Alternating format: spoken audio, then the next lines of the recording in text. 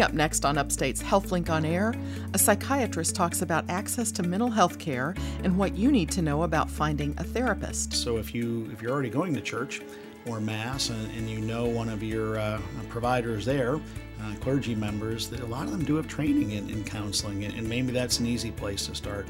A doctor who cares for people who live on the streets tells how he goes about providing house calls for the homeless. So I'll need an upfront medical bag that'll take on-site prescriptions, on-site medications, and supplies to the individual from my med bag. And we'll discuss medical ethics with two members of Upstate University Hospital's ethics consult team. The idea of saying that you don't want to be sustained on a ventilator is a judgment that is connected to your medical condition. All that and a selection from The Healing Muse coming up after the news.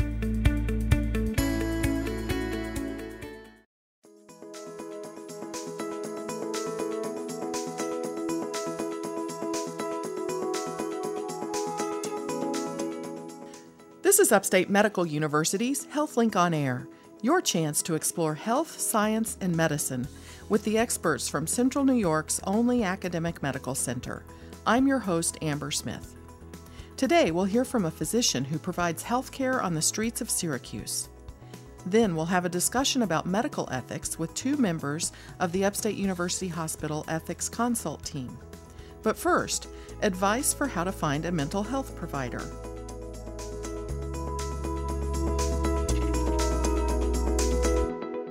How do you go about finding a mental health provider or therapist? Let's ask Dr. Thomas Schwartz. He's a professor and the interim chair of psychiatry and the senior associate dean of education for SUNY Upstate. Thanks for being here, Dr. Schwartz. Thanks for having me. So what's it like to try to find a therapist or a psychiatrist in the Syracuse metro area? I think it's likely very difficult for people nationwide, not just in Syracuse. I do think there's a shortage of mental health providers, and that would be psychiatrists, psychologists, clinical social workers. I think there are more people either developing psychiatric problems or being diagnosed with them, and there's just not enough providers. So I think it is very difficult. Just a shortage across the board everywhere. Yeah. So would it be even harder in rural areas because there's fewer people to begin with? Yeah, I think we noticed that as well. And certainly the major metro areas will have more services. We also have more people. But yes, I suspect the more rural you are, the harder it would be to find, let's say, a psychiatrist or a psychologist. Yeah. So is it an easy answer to say why there's such a shortage? I think there's multiple factors. I think as far as psychiatry, I'm a psychiatrist. I know this data a little bit more. There certainly seem to be more and more junior psychiatrists, new psychiatrists coming into the field. It seems to be a more preferred area of medicine to study. But despite that, I think we have a very aging group of psychiatrists who are retiring. And so there are more people retiring than coming into the field. So I do think there is a shortage there for that reason. We have psychiatric nurse practitioners that I didn't mention before. There are more and more schools and programs, and we have one here at Upstate. And for example, the psychiatric workforce is being very well augmented with some good psychiatric nurse practitioners. But again, it's a rate that we would want to speed up, or we're still going to have a shortage. Well, and we'll get into more about the differences of the different professionals, but tell me about, are they solo providers? Are they part of groups? What's the landscape like professionally for mental health providers? I think it's a little bit of everything. We still have the traditional solo practice provider that has their own office. They're the only person in the office, though I do think that is getting more rare with time. It is really hard to run a business with one person. We do have some full-service clinics, Syracuse Behavioral Health, I believe their name changed to Helios, the Brownell Center, St. Joseph's Hospital. There are some very big clinics with a lot of clinicians, and so you go the gamut from the solo provider to the full-service, very large clinic. So a person who has health insurance, will their health insurer find a therapist for them? If I called my health insurance and said, I'm looking for a therapist, will they find me somebody? I think going through the insurance is a good idea, but to answer your question, I don't think they will personally reach out and find you an appointment.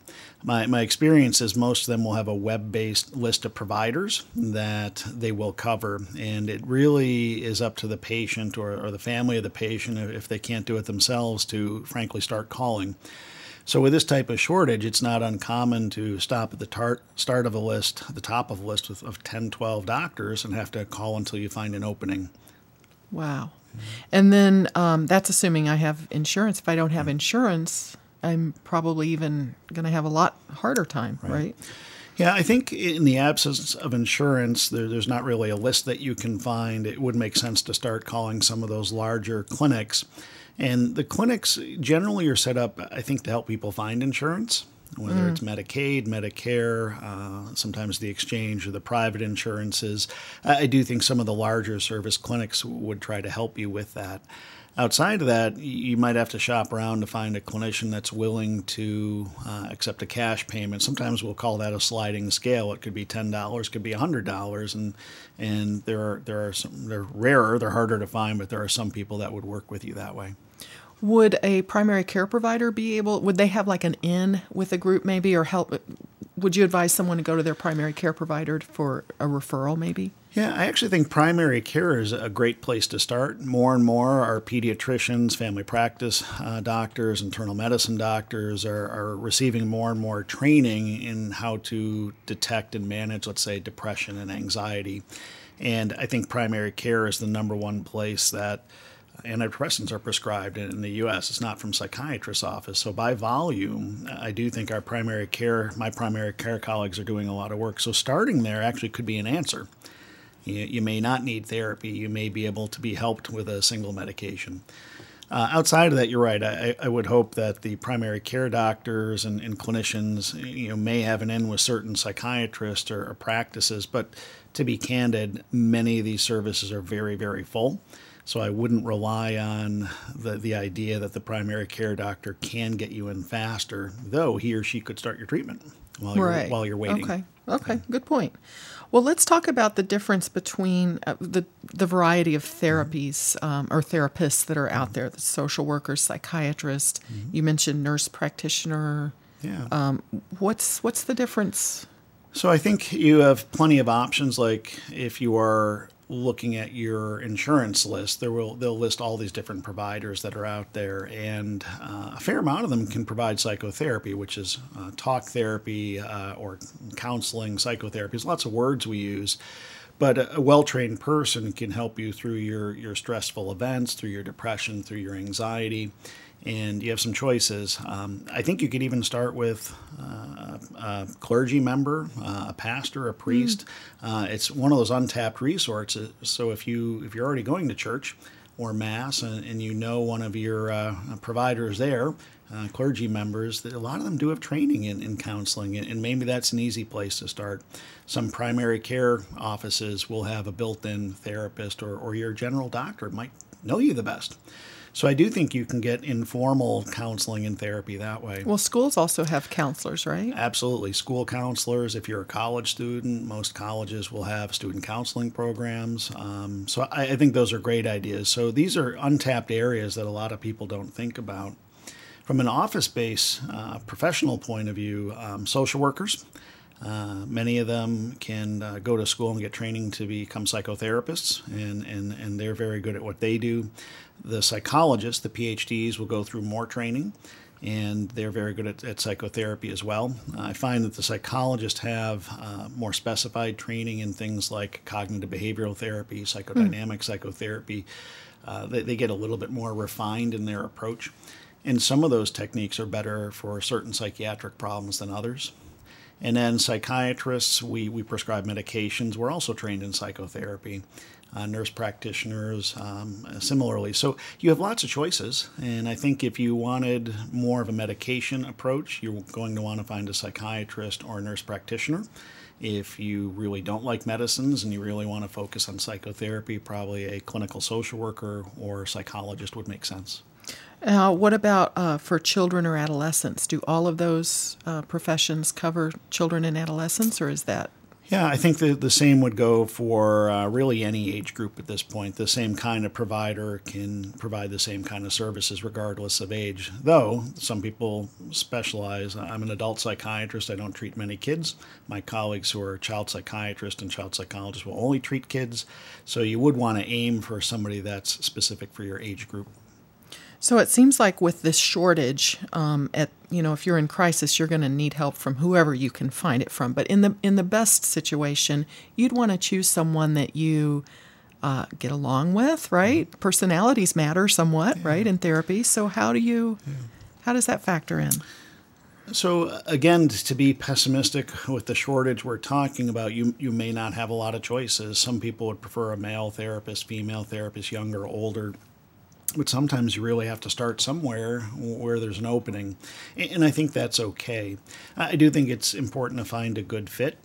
My training in psychotherapy would suggest it may not matter if you're male, female, older, young. It's kind of what goes on in the therapy session that matters the most. And I think a good therapist, regardless of their background, their gender, their race, their age, should be able to put themselves in your shoes. So I think a good fit's important, but I do think a good therapist can adapt and meet the patient where they're at. So I recommend finding somebody and see how it goes. Therapy to me and counseling probably should be at least a few months, if not 6 months. Sometimes you get off on the wrong foot like we do in any relationship, and then you figure that out as you go, which is part of therapy. You make amends, you move on, you figure each other's patterns out, and that's really, to me, the best kind of therapy. You kind of grow with your therapist. So a match is good, but it is also not the end of the world.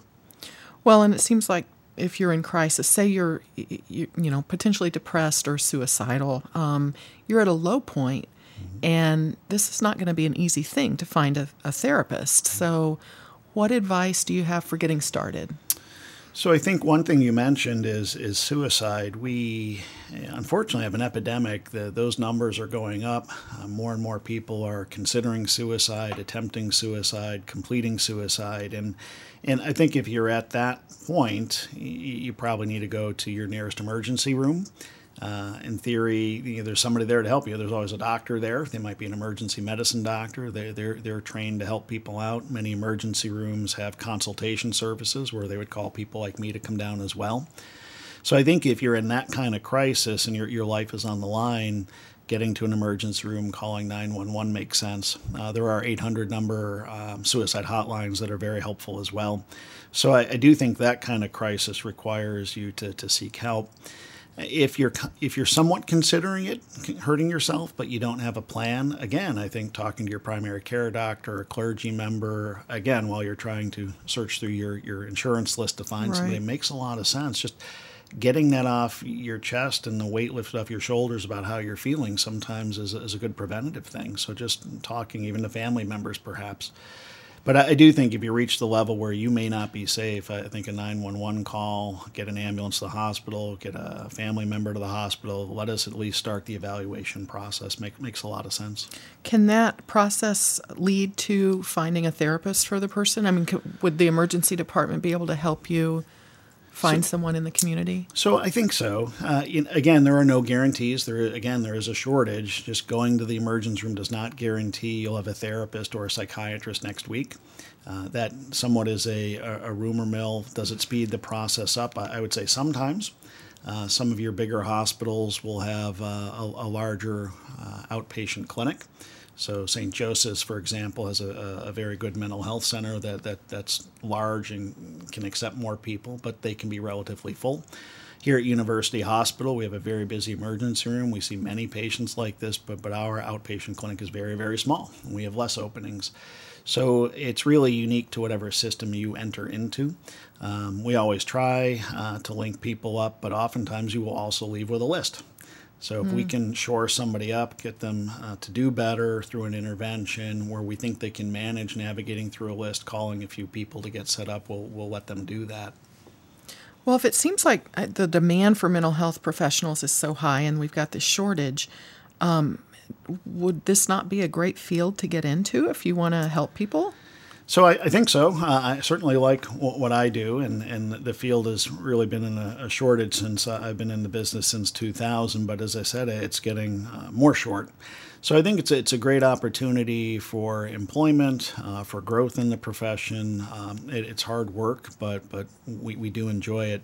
So I do think if you're a budding social worker, nurse practitioner, physician assistant, physician, and you really have an inkling towards this work, I think it's a great field. We can still talk to our patients. We're not really constrained often by a 5 or 8 minute visit.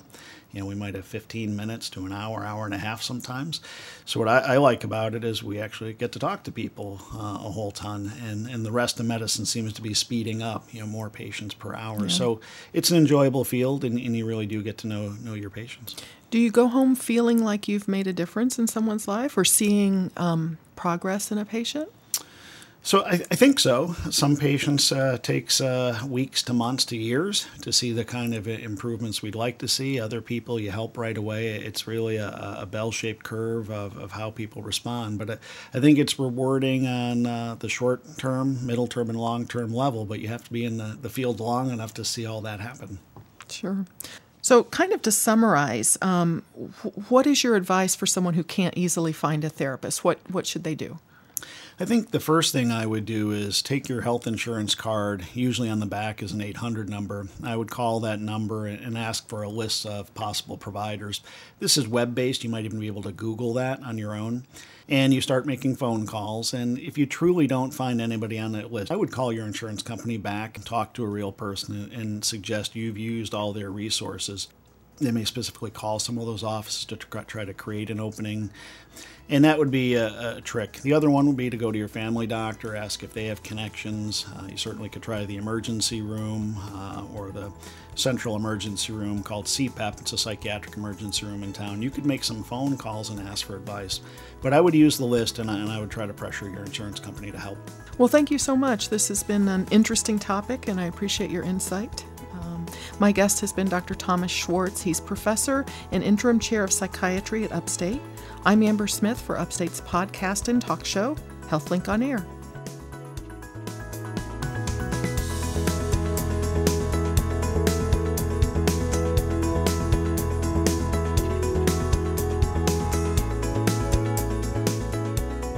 Coming up next, what it's like providing health care to the homeless population on Upstate's HealthLink on Air.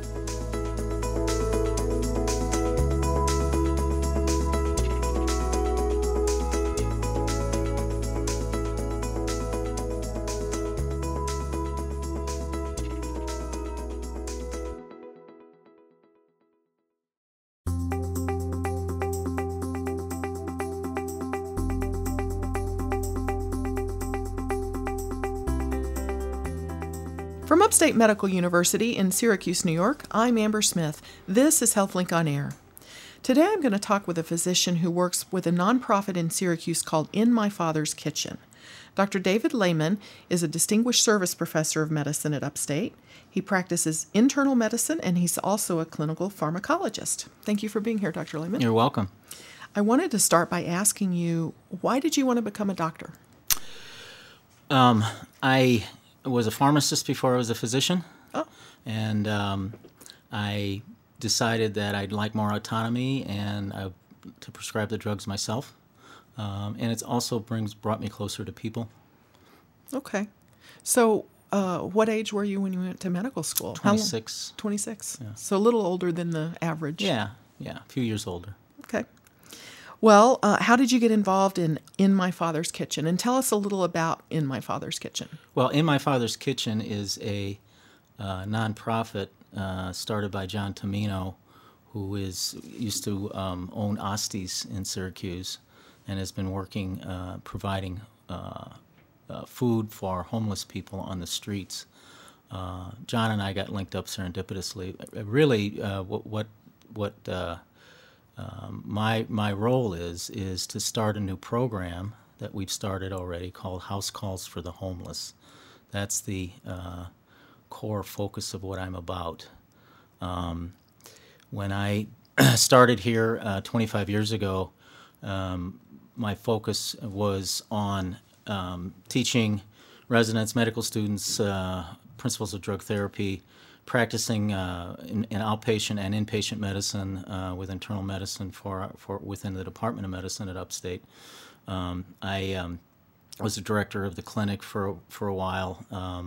I was division chief of internal medicine for 10 years and vice chair of the department. And so, as of 2013, I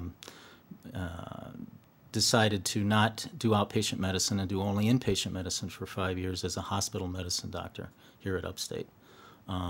During that whole period of time, and actually prior to coming here, I'd been heavily involved in international medicine, where I went to Nepal, India, Kenya. I was. So those are like medical missions? Medical missions, in the sense that I would go to, say, the hospital in Nepal and Kathmandu that services the indigent population there, and I developed a pharmacology curriculum for their medical school there. And that was a new medical school that was started. I did that for 8 years, monthly. India, I helped develop the clinical pharmacology track at a medical school in Mumbai. I worked for a year in Kenya. I worked for a year in Kenya as a pharmacist in a bush hospital before I went to medical school.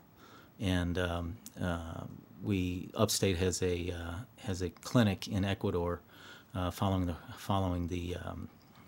earthquake that was there several years ago. I've been there twice.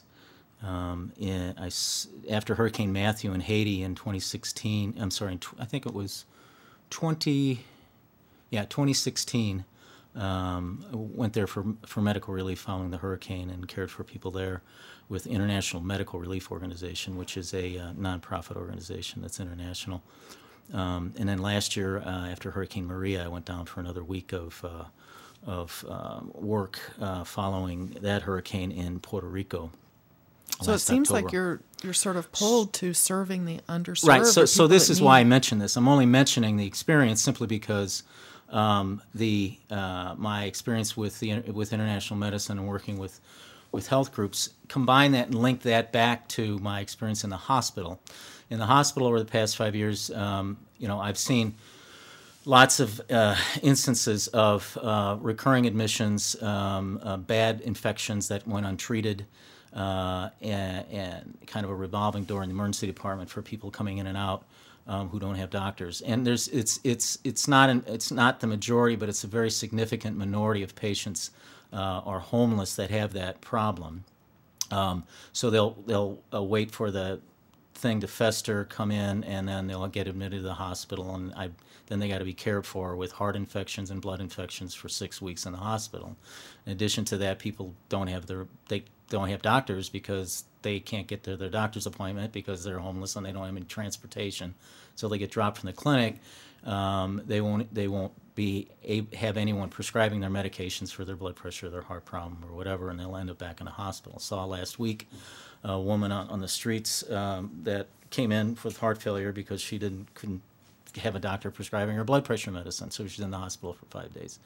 And that can all be abrogated for that. So taking those two things together, I thought I would. So the homeless population really is similar to many of the outreaches that I've done internationally, in that it's an underserved, indigent population that has no health care, or spotty health care anyway. And so I thought a forward point of care treatment, therapy, doctor at their point of where they're at would be a good idea in order to stop, prevent, treat them with dignity, give them a caring hand, et cetera, to help them get them off the streets. At the same time, treating their medical conditions. So it sounds like it makes a lot of sense. And it's not just a local Syracuse thing. I just got back from Pittsburgh and also Portland, Maine, where they have similar programs ongoing, and it's an international kind of thing. They have conferences in Amsterdam last year, and they have one every year, different international. It's an international type of effort called Street Medicine Initiative. It's Street Medicine. That's kind of the generic name for it. Our flavor of this in Central New York and Syracuse is called House Calls for the Homeless. That's what we developed. So how does this work? You right, go out right. with... So this is the point. I give you all this backstory simply because I decided to do this and leave my hospital-based practice in the end of May. And so June, July, this past 7 weeks, I would go into this cold. So, I needed to be linked up into an existing services that these people are receiving. So began having meetings at the Rescue Mission, and they have a lot of integrated efforts really focused on trying to get these people housed, which is a critically important issue, as well as their social addiction needs, psychological, psychiatric needs, because there's a high incidence, obviously, of addiction and psychiatric problems. But they didn't have a medical component. So I began meeting on a weekly basis with this group of individuals that are comprised of the United Way and Rescue Mission, Salvation Army, Catholic Charities, some of the addiction treatment centers, the free clinics, of which one of them I've been working the past 20 years at Poverello, which is a free clinic run by the Franciscan Sisters near Assumption Church on was that Salina, I think, and State Street. In addition to that, Rama Clinic, which is a free clinic that's sponsored by the Islamic Association of Central New York on South Salina.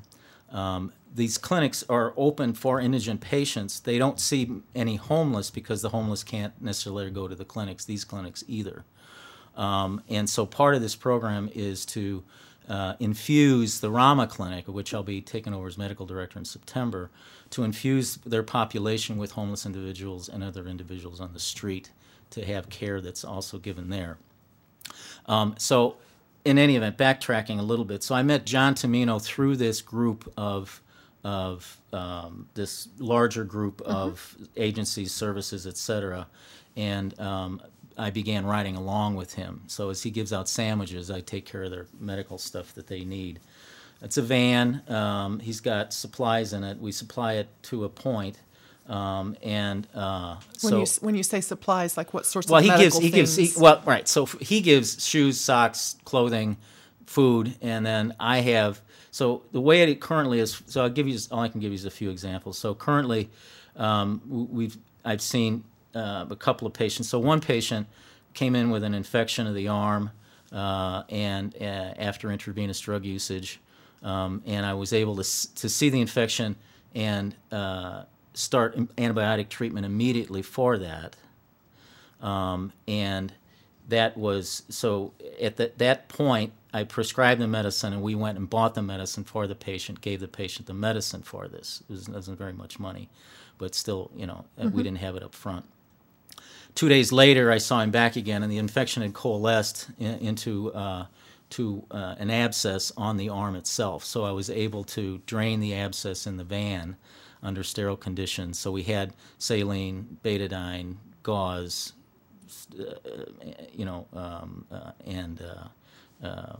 knife, etc., to drain the abscess.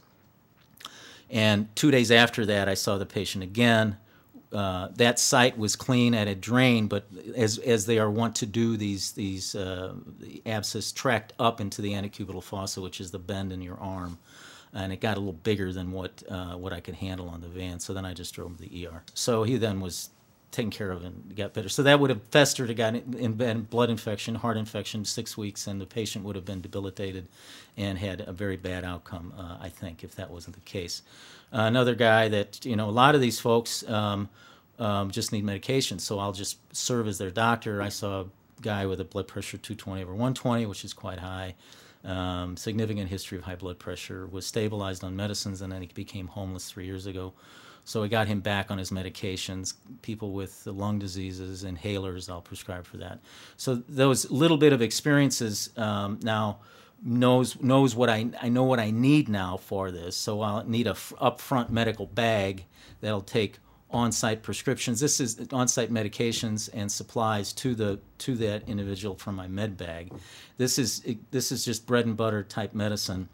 Antibiotics, inhalers, other types of blood pressure medications that I might be able to provide on site at the time. This is very similar to what the the IMR. We go out to the community, say in Haiti or Puerto Rico. They don't have anything there, so we bring meds with us. So that Sure. kind of front-loaded thing. In addition to that, the back part of it, in terms of free medications for patients, the Upstate now has a community pharmacy in the hospital. So they now have, like a Walgreens, but it's an Upstate. Mm-hmm. It's an Upstate outpatient pharmacy in the hospital that just was opened with a significant effort to provide medications for home as patients are discharged, to cut down on their length of stay in the hospital and to give them medicines that they'll need for their for home, to get them jump started for that. But we'll use that type of service to provide medications for these folks free of charge, and the initial funding has been provided by Bankers Healthcare Group, seed money for those services. The patients have Medicaid. A lot of these folks have Medicaid. We've had people come out and sign them up for Medicaid on site with a laptop, get them into the system. Then I can prescribe the medicines through that process. They can still get the medicines there. We will commit to getting them their medicines if they can't get to Upstate. John and the team, the other folks, members of the team, will commit to getting the medications from Upstate. So the urgent need was just the medication and supplies need that we've been able now to have that. And do you go out every day or right, every so week? Right now I'm going out twice a week with John, and then sometimes twice a month to weekly with the rescue mission folks.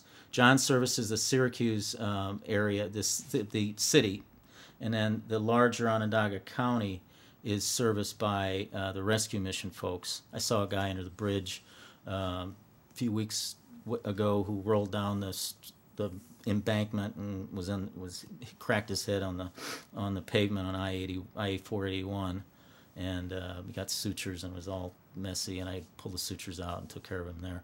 So so that's with rescue mission. But going forward, what I want to do as far as expanding the program is to identify what the need is, and I know that the number of patients we're seeing is lowballed, and we did a small survey last year at Upstate. The emergency department seeing 60 patients per month that are homeless in the emergency department. Those are identified by putting X's in the boxes instead of their address and instead of zip code.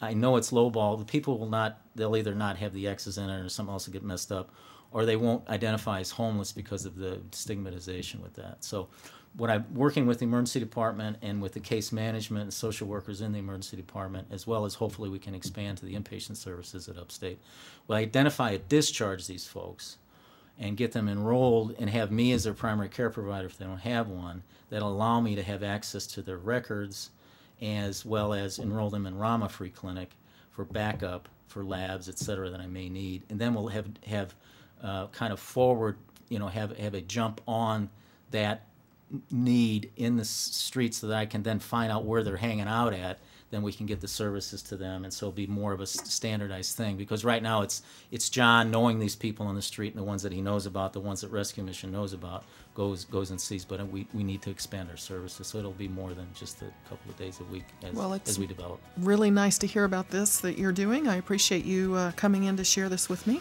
My guest has been Dr. David Lehman from Upstate Medical University. I'm Amber Smith for Upstate's podcast and talk show, HealthLink on Air.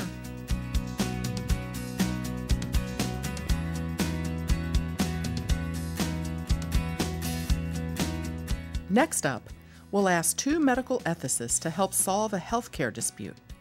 You're listening to Upstate's HealthLink on Air.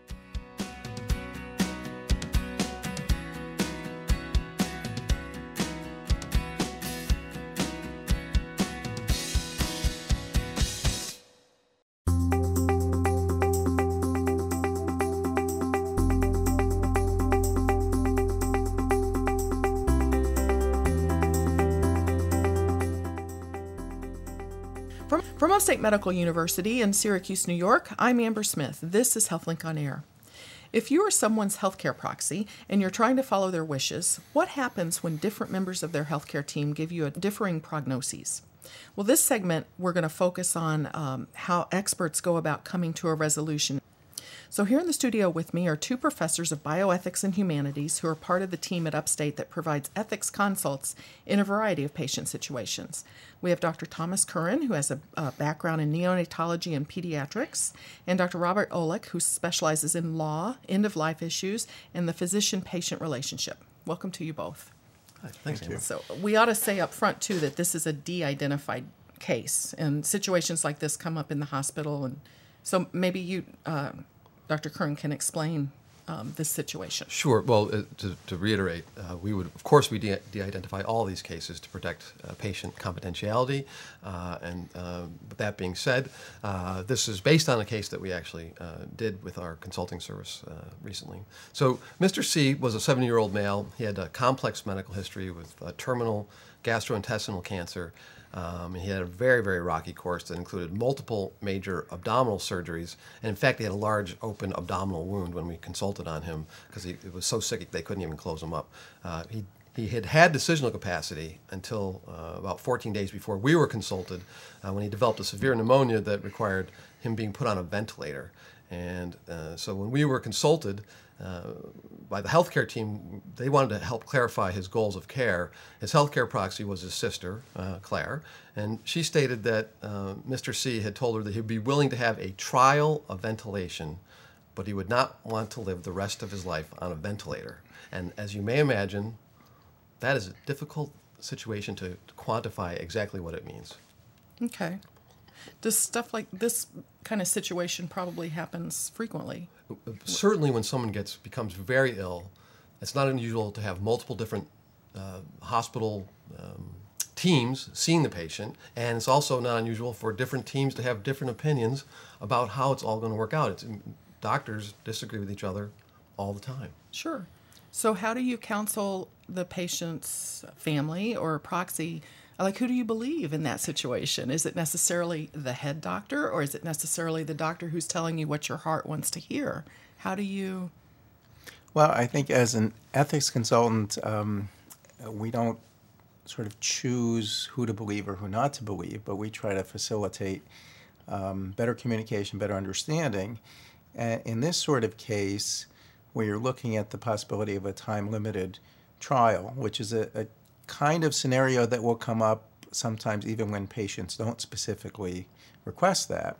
While on the one hand it's a value judgment and the ultimate decision more often than not, most of the time rests with the healthcare proxy based upon the patient's wishes and values. Those wishes and values their implementation relies very heavily on the accuracy of the clinical information and the prognosis for how long perhaps to go with the ventilatory support before you have a level of assurance and certainty that the patient's not getting any better or not having the kind of situation that they would want. Is there a desire to get the caregivers to sort of reach a consensus, or?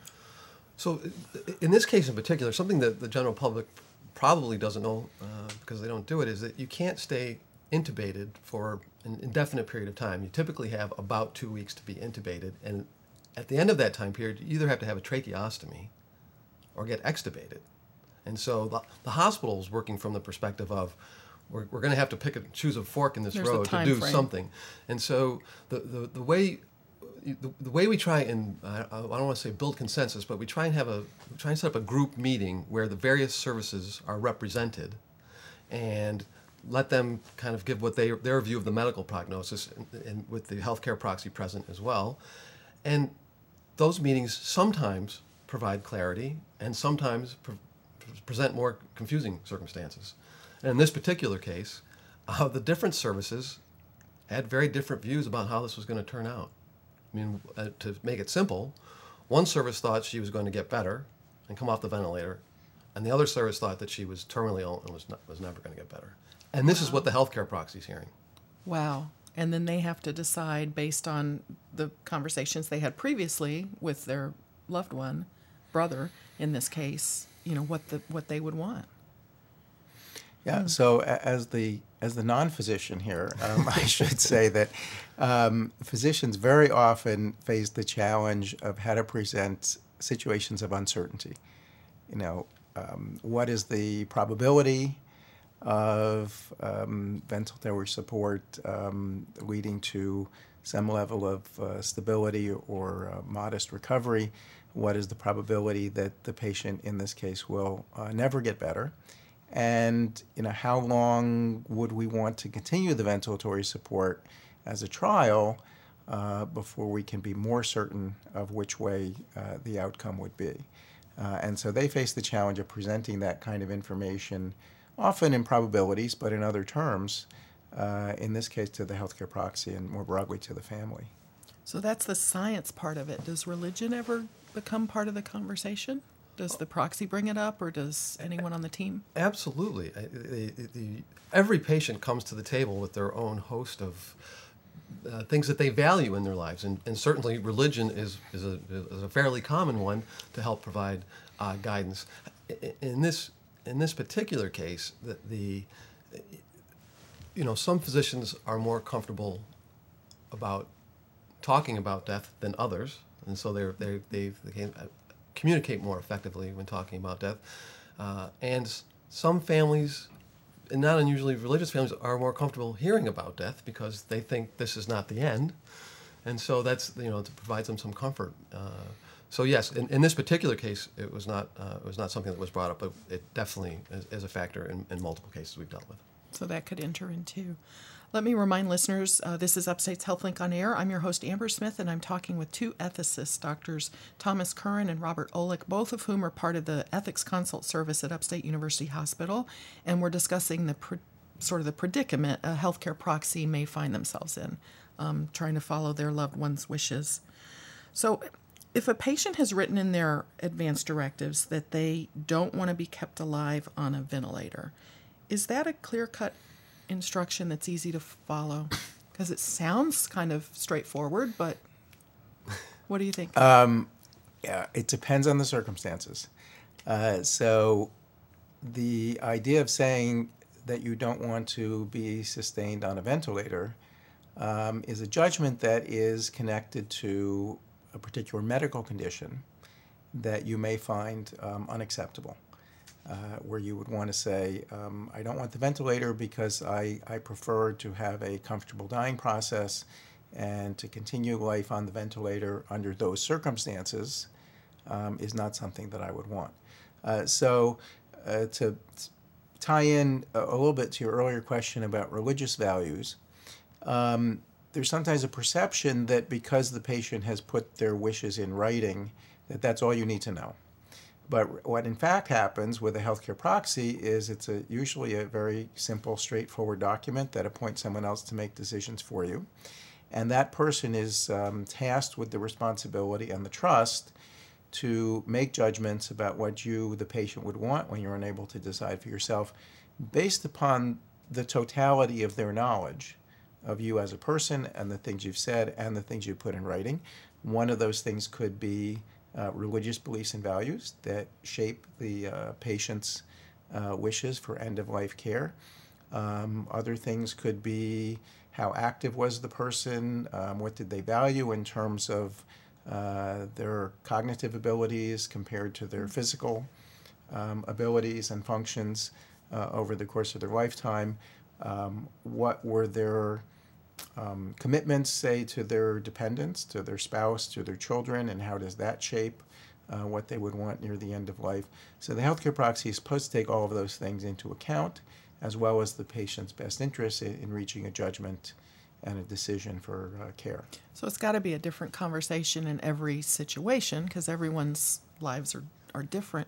It's got to be a much different conversation for someone if the patient's 40 versus someone who's 70. You mentioned end of life, but ventilators are sometimes, they're not necessarily only used at end of life, right? Absolutely not. Right. It can be used as an intervention for the classic is a severe pneumonia where you require a ventilator for several days and you are restored to your former level of health, and that is a situation in which many people would choose to be on a ventilator. It is fundamentally different from having a tracheostomy placed, being put on a ventilator and sent to a skilled nursing facility with no reasonable hope for recovery, many people would not choose that as a way to live going forward because of, as Rob mentioned, where's the quality of life people might ask in that sort of situation.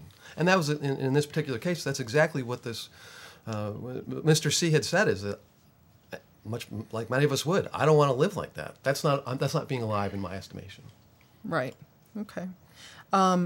Is it enough for a person who's going to be a proxy to just say that? Or what I think I hear you saying is that there needs to be more of a conversation and understanding between the person and their proxy than what maybe a paper would reflect. Right. So to emphasize the point that Tom just made, the key concept in these decisions often is irreversibility. Whether the patient's progression of disease and illness, progression towards potentially the dying process is reversible or not. And typically patients, when they say, I don't want a ventilator or I don't want a feeding tube, that's based on the understanding that their condition is irreversible and progressive in that direction. So the question about the trial would be, can it be reversed at all? Or will it continue to be an irreversible progression through the dying process? And in this sort of case, what we would hope is that we sit down and have a family meeting, and that the proxy, the sister, would have the opportunity to explain what she thinks her brother wanted, why he talked about a trial, what the goals and values in that decision were, and that together with the physician or the healthcare team explaining more clearly what the prospects are, and that typically can change pretty quickly over just a short period of time, that they would reach a better understanding about what the proper course of care and treatment would be. Can you tell us how this resolved, or do you recall? Well, a couple things. One, I actually did this consult, and it was clear that Claire deeply loved her brother. I mean, she was trying to represent. It was not about her; it was about him, and she was non-medical. They were from out of town, as many of our upstate patients. We have a big referral area, so it was a road trip for her, and she had been visiting, every day, and she would go back to the fact that I just had lunch with him with him 2 weeks ago at his bedside, and he seemed so fine. So, she wasn't really. She was trying to do her best, but she wasn't ready. She wasn't ready for him to die, and that's hardly unusual. Right. And so I think that was one of the kind of rate limiting factors. And so when we sat down with a group of docs and Claire, we recommended. One of the big problems we had was there was too many chefs. She needed to get news from one source so that there would be one story.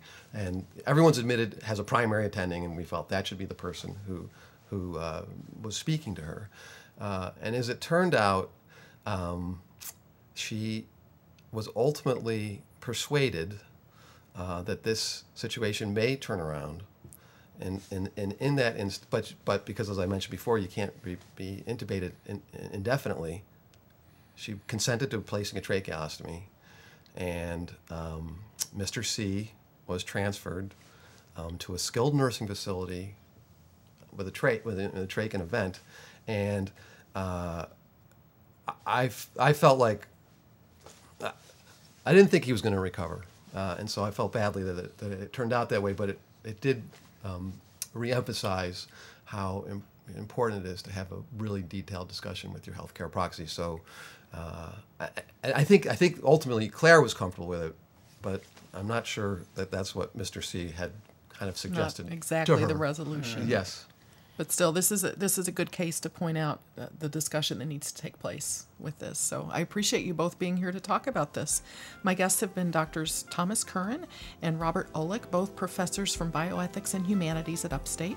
I'm Amber Smith for Upstate's podcast and talk show, HealthLink on Air.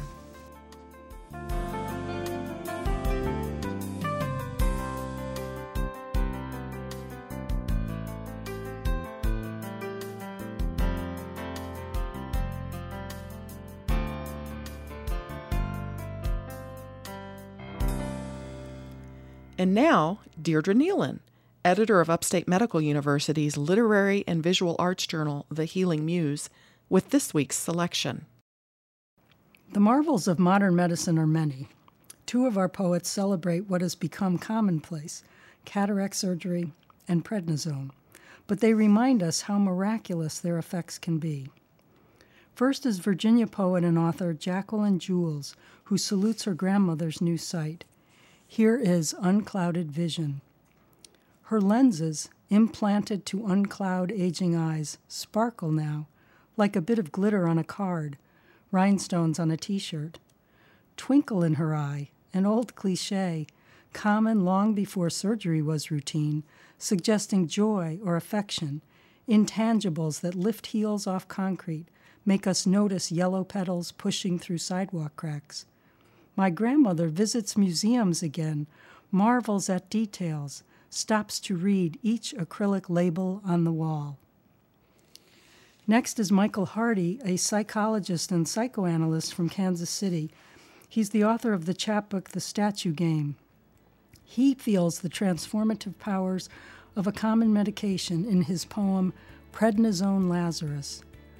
Somewhere I have the memo, I'm sure, all the consequences, bone loss, cataracts, low immunity, dangerous withdrawal, and the greater importance of proper balance and nutrition long term. But my God, eureka! Today the pain fled downhill, fever unwrapped its prickly gauze, breath flowed to my limbs, and now the bare branches are glowing, and there's nothing so lovely as this low gray sky.